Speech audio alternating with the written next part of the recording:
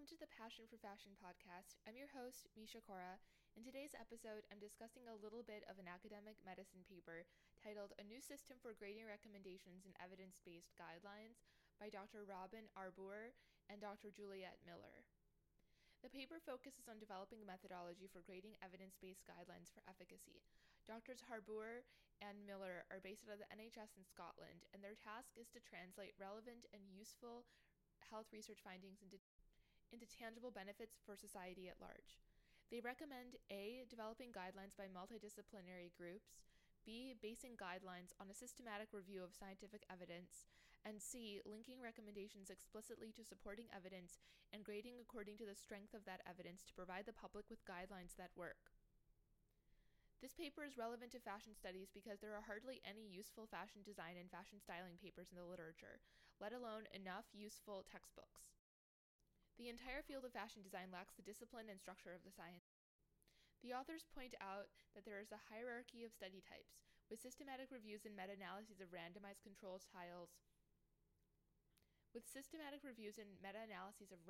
controlled trials at the top, followed thereafter by randomized controlled trials, non-randomized intervention studies, observational studies, non-experimental studies, and expert opinions in that order. Expert opinions in fashion tend to be the personal tastes of individual stylists and or long opinion papers without structure by fashion professors and gerontology professors. These papers are not based on rigorous analysis of color theory, complexions, figure, sociology, and more. These papers are not based on the rigorous analysis of color theory, complexions, figures, sociology, economics, and more.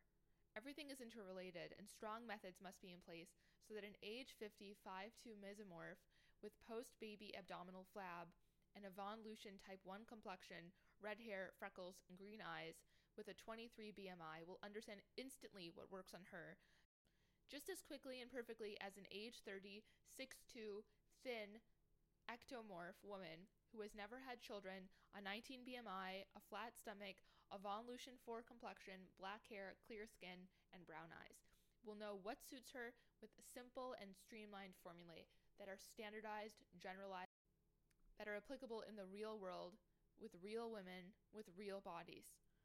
Every outfit should result in a 10 out of 10 day.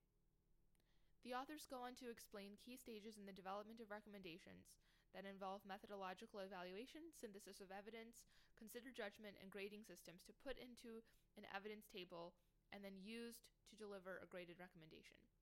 The problem with almost all of the papers I've studied are that they focus more on what the professor thinks about a tiny, non-generalizable, mostly irrelevant population of women in tier 2 or below cities. There are no studies on women leading the way forward in fashion, no studies on fortune-hunting women who marry billionaires and dress strategically for the life they live, and more. The studies are restricted to population groups of no relevance in the greater world of fashion, and thus the findings are not useful for different social classes and different types of women who don't look like runway models.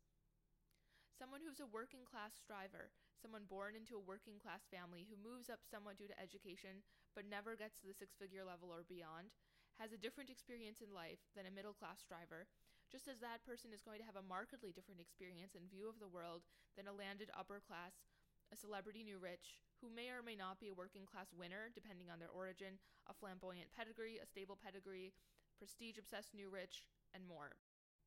People have different tastes based on their particular upbringing, so style is not one size fits all. The initial filter is the external shape, but then the individual preferences based on socio-demographics and socioeconomics come into account. Does that person want to remain in their social class, or do they want to move up or down? Does that person want a promotion at work, in an environment different from where they grew up, and so on? There's so much to think about and so much to integrate. That's all for now. Thank you for tuning in. Be sure to subscribe for more posts in the future.